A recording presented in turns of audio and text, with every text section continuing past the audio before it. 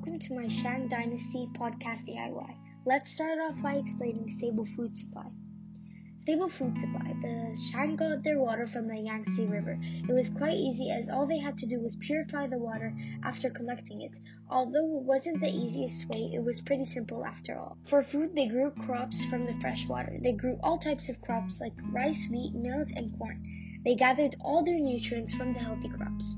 Shang's social structure. The Shang social structure consisted of 5 different classes.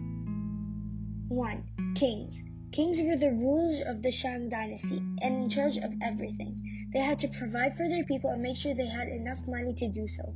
2. The nobles. They were also important as they were listed under the kings. Their class was special because they could practically boss everyone around except the king. Cool, right? 3. Artisans. Being them was pretty cool, seeing as you could sculpt and make pottery. Fun, am I right? They could make a bunch of stuff using bronze and jade. 4. Farmers. They basically spent their whole life farming and growing crops. Now that might not seem bad, but they can't even keep their own land, and they can't keep most of their crops. They had to give it to the higher classes, and then wait for the okay to take some of them for themselves. 5. Slaves. They served for the nobles and the king. They would also be sacrificed whenever their owners died because it was believed that they would serve in their afterlife too. Shang government. The Shang were very strict. They had strict rules that would protect their king at all costs and make sure no harm was at cost of him losing his life. Whoever dared to even speak badly of him or disrespect his honor would instantly be killed. They wouldn't even be able to say goodbye to their loved ones, dead instantly. Shang religion. Shang religion was mainly focused on ancestor worship. They were believed to have an afterlife and a lot of people would get sacrificed.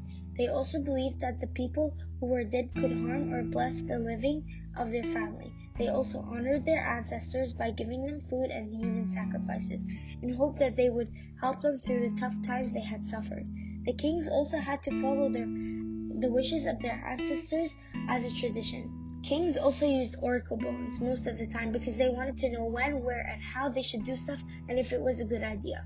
He would ask a question, stick a hot needle on the back of an oracle bone, and read the crack it had made. Shang writing. They accomplished that by using oracle bones once again. In fact, one of the earliest forms of Chinese writing was inscriptions on an oracle bone. They also had pictographs. They worked like this.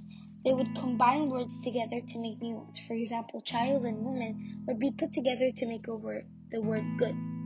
Shang art. Shang artists used bronze and jade to make their pieces. They made vessels and other colorful objects. The vessels would often have paintings of creatures that were believed to be sacred and protect them. They made beautiful pieces out of jade. Jade is a hard stone that is valuable. They filled, sawed, and filed the jade to make it look perfect. The qualities of jade, which would be smooth and shiny, represented kindness. Shang technology. Shang technology mostly consisted of weapons and different things that protect warriors out of bronze. They did something called bronze casting. They created molds out of clay and eventually could make stuff out of bronze. Thank you for listening to my DIY Shang Dynasty podcast. Bye!